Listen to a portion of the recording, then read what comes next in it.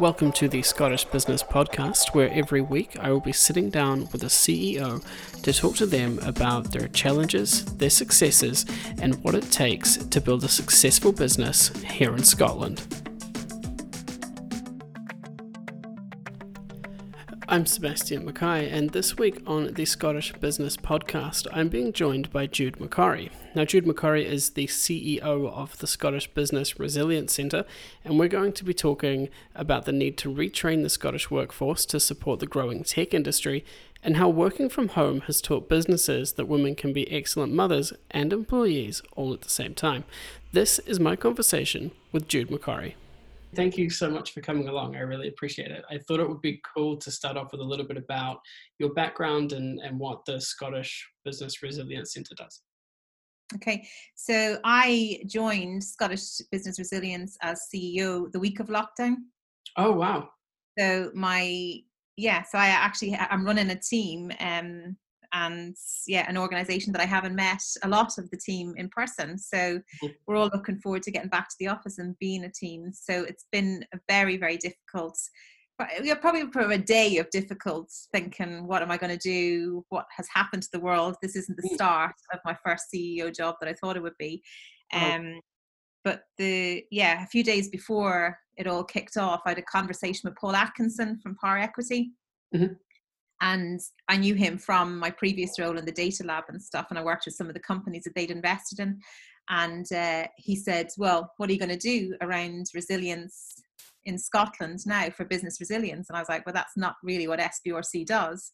And he's like, why not? And I was like, well, I don't know why not. So I looked and I said, well, actually nobody else is doing it, particularly around the SME market. So we thought, how do we mobilize that conversation and get the conversation going and get the help out and advice out to organizations? So we organized a webinar around help for COVID. And our first one, we tried all different technologies stuff. So we decided to go with Zoom because we had 650 people registered and we didn't know how we were going to get them. So we could only take 500 for our first webinar. Mm-hmm. And then we decided that we'd record them and put the webinars up on YouTube. So the first one was really, really good. We had people like from Adelshaw, Goodard, from A2B, all given very, very practical advice to organizations around what they should be doing. People not putting their head in the sand and making those business decisions early on to make sure that they weren't just dragging on a decision and not making those decisions to make sure that they survived post-COVID. And I think during that first week of lockdown, people were kind of thinking this is going to be maybe 6-8 weeks and we'll all be back to the office again. And as the weeks went on, the story progressed and the advice got different as well. So it went from hysteria to actually there is support out there, but where do we focus our attention on getting that support? So we had, again, advice would come out from government or new funding schemes would come out, but we'd wait until the week after to deliver that information because the likes of, again, Shepherd and Wedderburn, Adelshaw, Goodard, A2B and stuff, they got their people to look at the advice and look at the information and break it down to bite-sized chunks for organizations to know whether they should spend their time applying for stuff or whether, there's no point in spending 8 or 9 hours on a phone to a bank or to some organization when we haven't got a chance in hell of getting any of that money. Yeah, exactly.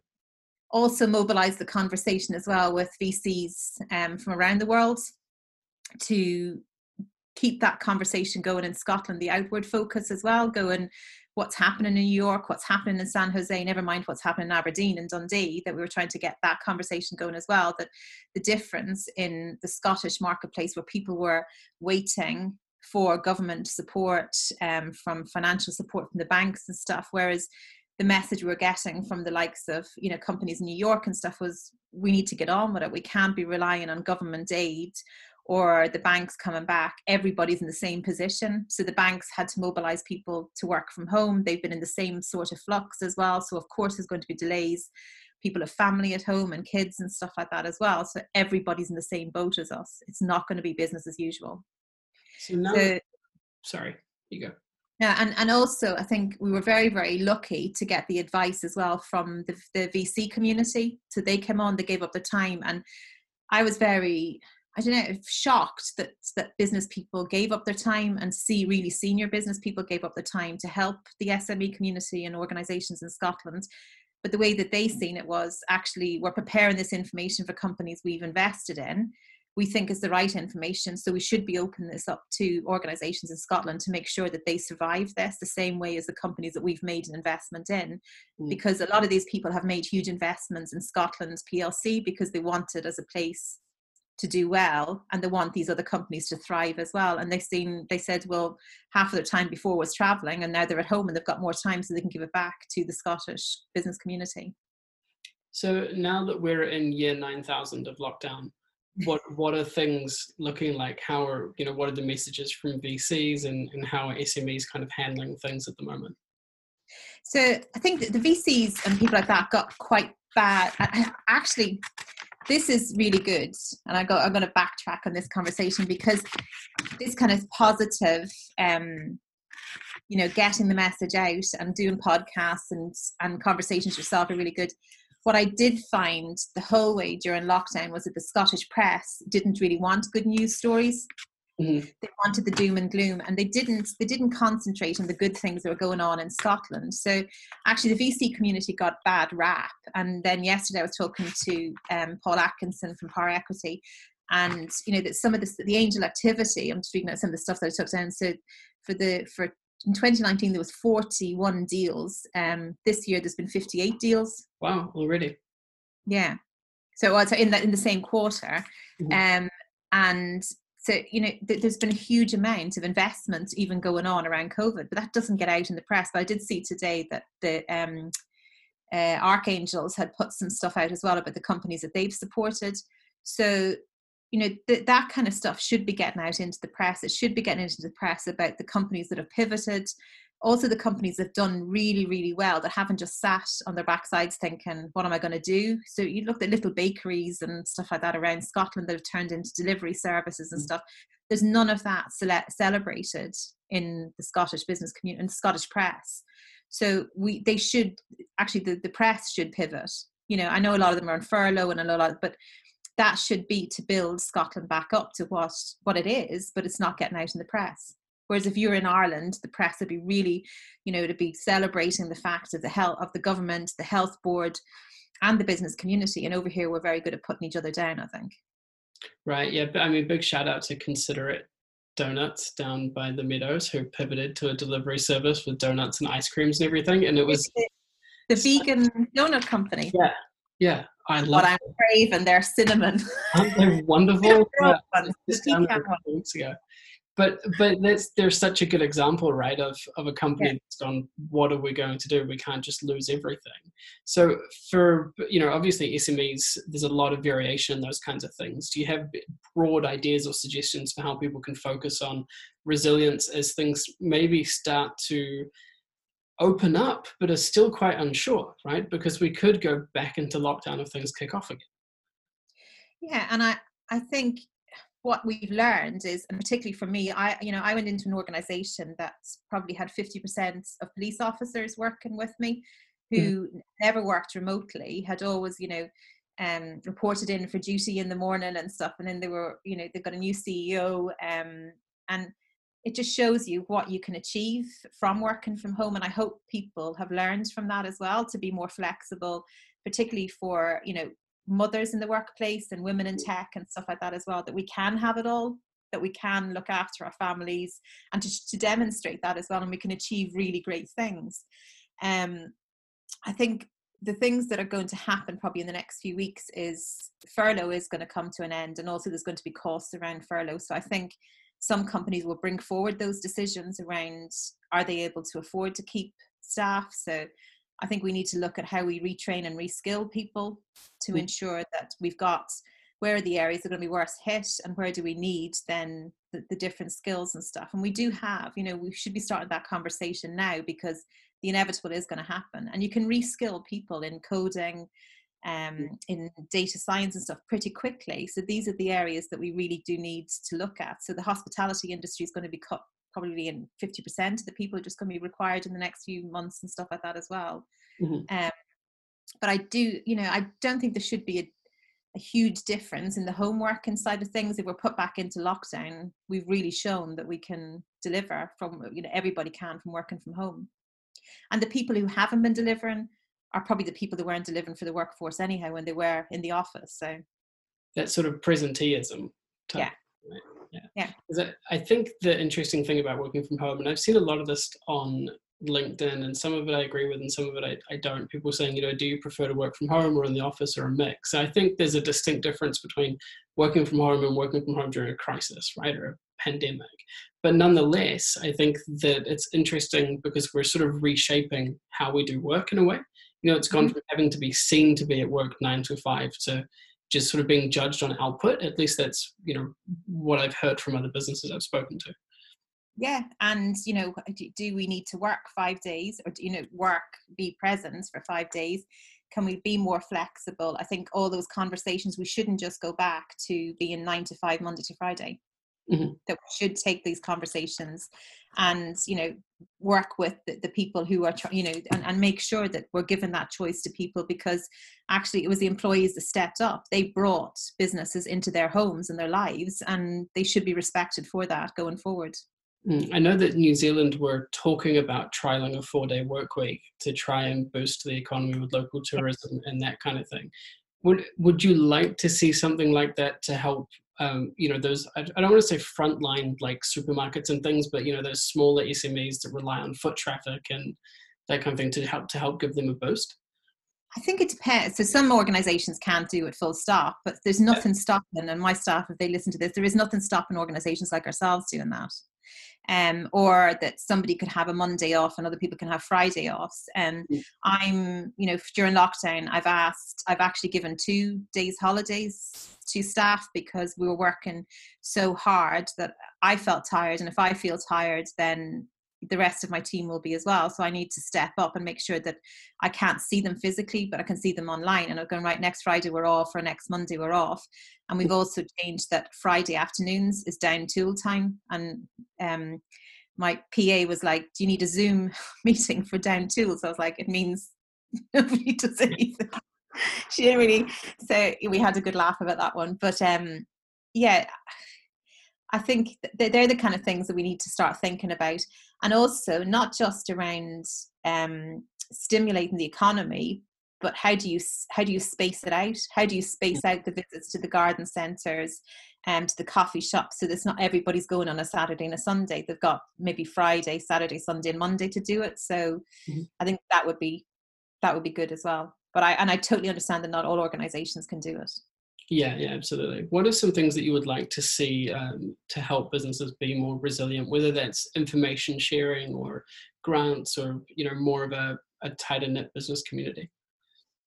I think grants are good, but I'd like to see it as an investment rather than a grant. Mm-hmm. If you're, instead of saying we'll give you a grant and then that's it, turn it around and say, the same way as VCs, what are you expecting back from that? There should be some, so that basically we are calling Scottish business to action. If they get money, that they're going to have to put it to really good use, and they will be asked in 6 to 12 months, what did that investment create for Scotland? So we have some sort of KPI as well for that. I do think, the things like the webinars and stuff like that as well, I think what was missing was that business conversation. Even as basic as you go for a meeting and you have the chit chat before the meeting, you have the chit chat at the end, even during. I think we've all got very much, we have our Zoom call, that's it, we move on to the next one. We're not even giving ourselves that time to think between meetings or to have that laugh. Or I'm just come off actually a webinar with a team to prepare for the cyber one tomorrow, and it's probably the first time that group of people who probably would have normally seen each other maybe every week, the first time they've seen each other since lockdown, and they're having a really good laugh, and they're all the slagging and stuff, they haven't seen each other in months. That has been missing, and that's a really important part of Scottish business life. So we need to get that mobilised. We need to get it out there. and we need to keep the conversations going. You know, when we started doing the webinars as well around Dundee, somebody said to me, are people in Edinburgh furloughing? It's like, it's just that you forget that we're all living in our little worlds, not even communes. This is our house. We don't know what business looks like for people. Yeah, that's been a really interesting thing for me. I mean, I came up from New Zealand 3 weeks, I think, before we went into lockdown. So sort of similar timeline for when you took the CEO job, and trying to learn and navigate business in that environment, as you well know, has been a really interesting thing. And really sort of a strange experience as well, because I used to rely on that sort of meeting and calling people up and going to see them at their offices or that kind of thing. And all of a sudden you're just kind of like just sending emails. It's been a strange experience. Or even just like, there's lots of people that we'll just go for coffee, we'll meet for breakfast, and you just, you support each other. And I would hate that if a company went under because they didn't have that support, or they didn't have the advice, or they were afraid to pick up the phone to somebody because it didn't feel normal.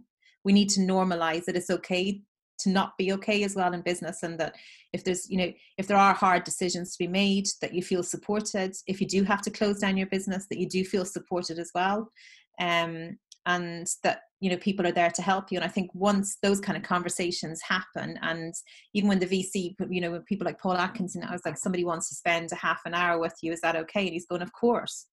And after the half an hour I get feedback then from somebody going, he was amazing, he was brilliant, he put my mind at ease. If we can do that, we have to, I think it's really important that we have to keep those conversations going.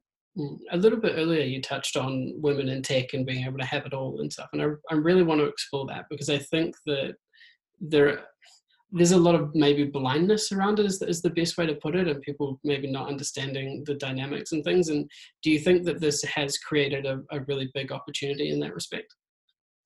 Yeah, I think for me, I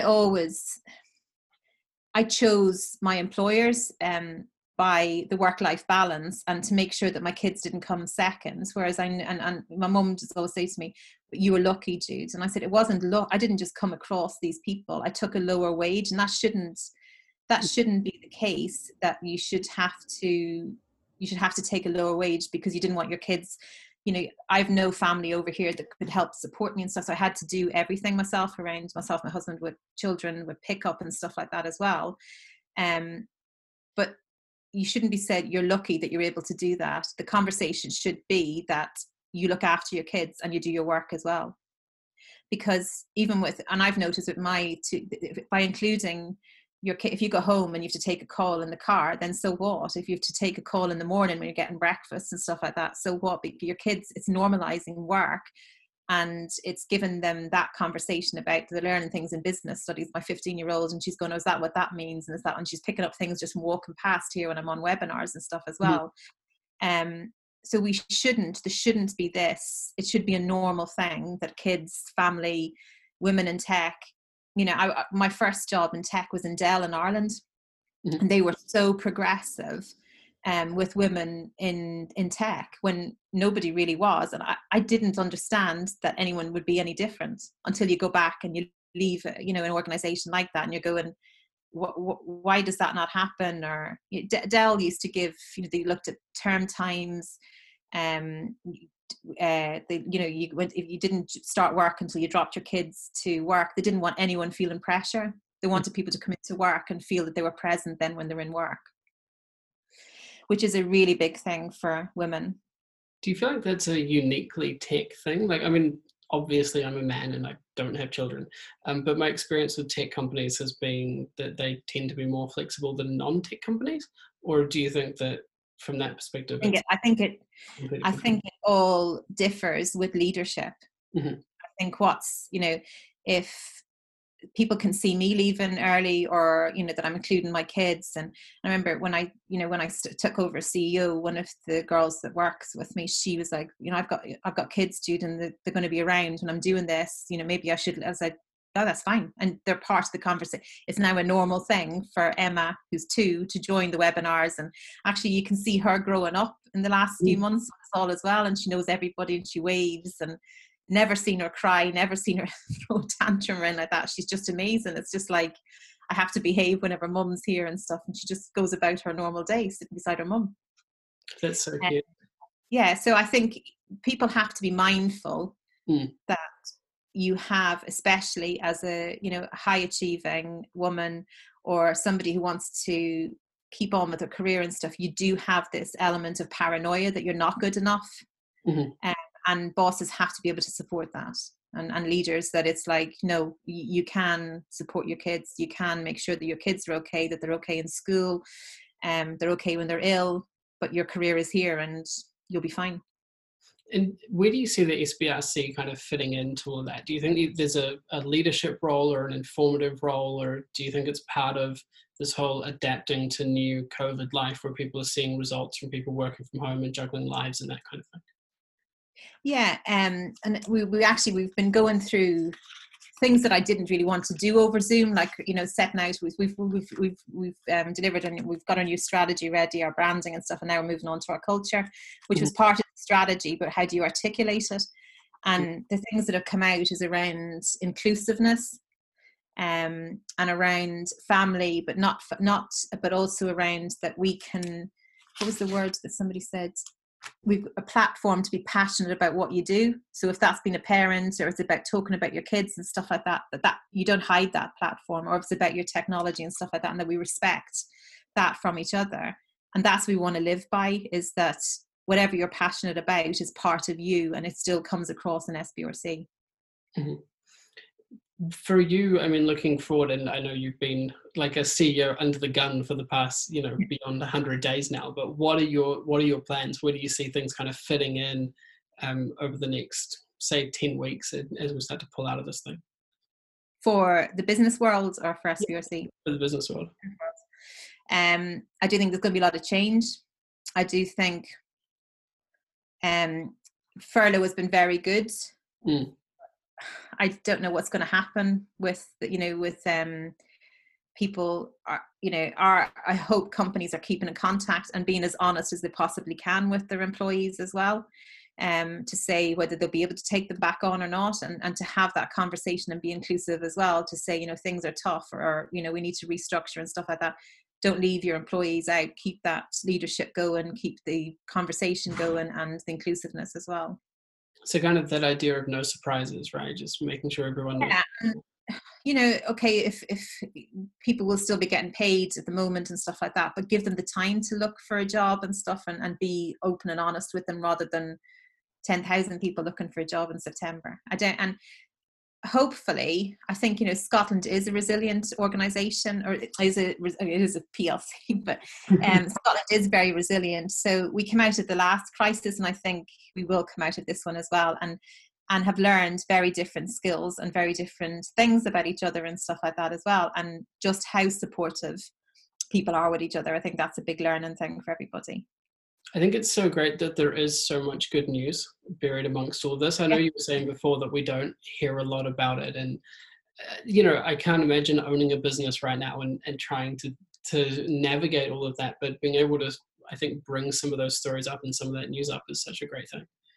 And be patient with people, because it's not easy for nothing. Even if your company's doing well, that doesn't mean that it's easy. You've still got the same constraints around supply, around your staff, you know, all that kind of stuff. So just, I think we need to be patient.